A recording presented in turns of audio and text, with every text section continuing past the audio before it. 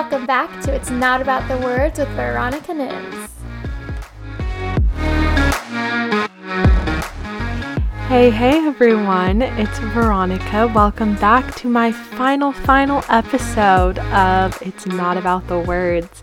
What a journey we have been on. This has been such a great experience learning the ins and outs of podcasting and the ins and outs of nonverbal communication and getting to talk to my peers and my friends and influencers that are all around us. It's been just a really great experience. So as I mentioned in my very first episode, something that I wanted to look for in my interviews were similarities and differences among ages and demographics and just kind of everything. And so that's kind of what I want to do this episode, is go over what we learned. So my very first episode, I did an interview with a senior at my school, Moy, and we kind of talked about like language and using language in our everyday lives and on social media and what was better, expressing your words or expressing your body, and what was more helpful for the other person. And we talked about miscommunications and how those affect our relationships. And then in my second episode, I interviewed Raquel, and we talked about nonverbal communication and how it relates to relationships and her personal relationships and how it differed in and out of the pandemic. My third episode, I interviewed Amanda. She's a freshman at St. Mary's, and we talked about the differences between high school and college virtual learning. We talked about texting our moms and miscommunications. And then my fourth episode, I interviewed Ashley, who is a TikTok star, as I like to say, and we just talked about what we post and why we wear certain clothes and how we express ourselves. And then in my fifth episode, or my surprise bonus episode, I interviewed my dad, and we talked about communication and how it's different for a college student versus an adult. But one theme that really just carried out through the entire podcast was this idea of miscommunication. And that could be over video, that can be over text, it could be over social media, but this idea that like one person posts something or says something and then someone interprets it totally differently because they're missing what? What is that one thing they're missing? They're missing nonverbal communication. They're missing that eye contact, that body language that kind of provides that inside look at what the other person is thinking. And that was really something interesting that I wasn't sure I was going to find in my interviews, but it definitely backs up everything that I researched on why we do certain things and its importance. Another thing that was a common theme was this idea that technology is mostly helpful, that it helps us communicate with one another, and especially during this time we can use it to communicate with our loved ones, our friends, and keep us almost stable. Ashley mentioned that it almost gave her sort of a purpose, like getting up, getting ready, and posting something during the pandemic was kind of like what she did to like keep going in this time of like uncertainty, which I thought was really interesting. One thing that I noticed that didn't come up in any of my interviews was kids and their use of nonverbal communication. And this is something that I think is really interesting, not only because I am a nanny, but I'm also surrounded by little kids at home, as well as my mom being a teacher.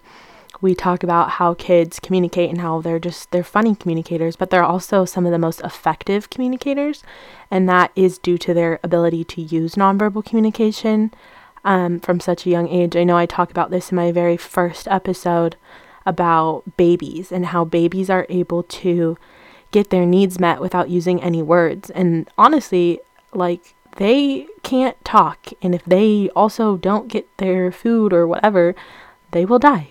As awful as that is, babies have this just like inherent ability to communicate with their adult, with their caregiver, as well as little kids. I mean, even 2 and 3 year olds, they can't talk to us super effectively, but they can, take us and show us what we're doing. Or, there's that running joke about like, if a little kid hands you like a fake phone, like you answer it, right? Like they know what you're doing and they know how to interact with you, which is just, it's really crazy. But I was surprised that no one else talked about that. Another difference that I saw between my dad's interview and some of the other interviews was just like the generational differences between his use of social media and his view on communicating effectively, and like miscommunications over text. He talked about like he'll just put in the text message like, oh, I'm not angry, but blah, blah, blah, blah, blah. Whereas me and like my peers and some of the other people were like, well, we'll add emojis, or we'll try and just like talk it out until we can like get it solved. But my dad kind of just goes in and does what he needs to right off the bat. And I think maybe that's something that my generation could work on a little bit, is trying to like fill those gaps. While I do think technology has kind of helped us communicate better, especially right now in the current, pandemic, as I keep saying that, but I think my generation has an ability to stay connected that no other generation has got to really experience, maybe like under us, but not above, that we can communicate with our friends at any time, whenever we want, and that really helps us stay close, but it also leaves kind of room for, misinterpretation and like almost overbearing friendship. So the final thing I wanted to leave this podcast with is almost an interview with myself. I want to go through the questions that I asked my interview participants and go through them myself. And so the first question I asked most people was, what was nonverbal communication to them? Obviously, to me, that is body language, eye contact, spatial awareness, etc. The next question I ask is, how do you know someone is interested in conversation?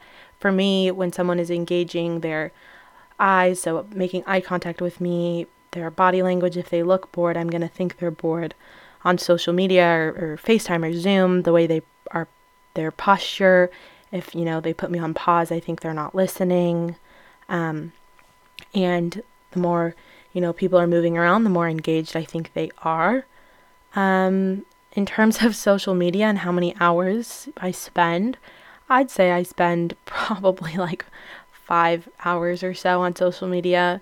I would probably say even more if I'm like not doing anything, which is a disgusting amount, and I'm trying to work on that. The phone application I currently use the most is probably TikTok, and a close second would be Snapchat. I would prefer to communicate via FaceTime or text and then a phone call. I really like FaceTime because you can really see the emotion in someone's face and understand what they're saying. Obviously, I'm a terrible speller. I also have a lot of miscommunication issues via text that I don't often get to reconcile. I do try and use emojis if I'm using texting as my primary way of communicating, just because I think I like to add a little bit of spice. I'm kidding, that's a TikTok reference. But I like to clarify with like an emoji what emotion I'm like trying to get across. I'm a very expressive person, and so that's the easiest way for me. Another question I asked is, did people think that technology makes it easier to communicate or more difficult?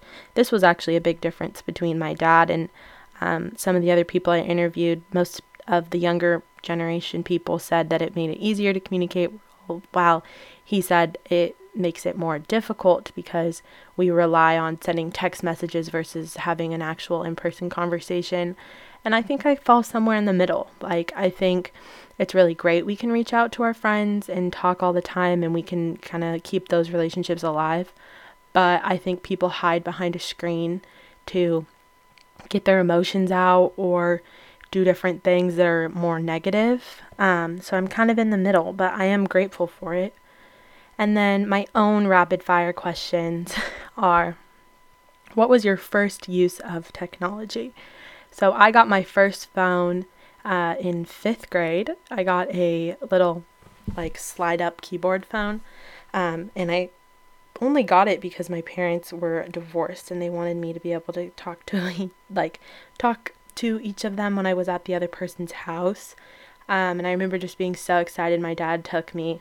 And then shortly after that, I got an iPod Touch so I could like have some of the cool apps and stuff, but I was not allowed to have social media. Like, I did not get social media until I was probably, I think I was a freshman or sophomore. I got like a Twitter because I was going to this thing called VidCon, and if you were a YouTube stan or fan back in the day, like, you know what VidCon is, and in order to participate fully in VidCon, you really needed a Twitter to kind of figure out where everyone is and what time meet and greets were. So that was really cool. And then I kind of just like kept going and got more and more social medias, but they were heavily monitored, and honestly I'm pretty sure they're still monitored as a 22-year-old by my parents. They just like to check up on me.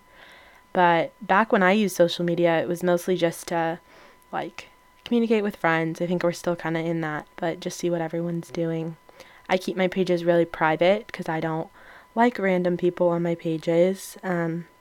But yeah, and my favorite meme right now, I'm really into the saying like, it's the blank for me. So like when you like insult someone, you say like, it's the accent for me, or like, it's the not being able to use technology for me. And it's kind of mean, but it is funny when it's like in the right context. Well, ladies and gentlemen, you made it to the very last episode of It's Not About the Words with me, Veronica Nims.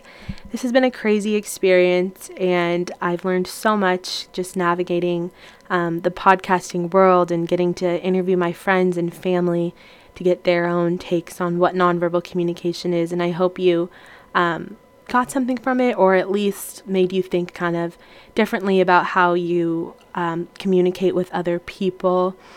I want to give a special shout out to all of the people that let me interview them, and a special shout out to Ellen Rigsby for kind of helping me with this project and aiding in getting this capstone done, as well as a special shout out to all the peeps in my writing circle, Christian and John, as well as my writing circle professor, Chase Manning, who really helped get this podcast going and organize all my thoughts for each episode. It's been a really great wild ride, and thanks for tuning in to It's Not About the Words.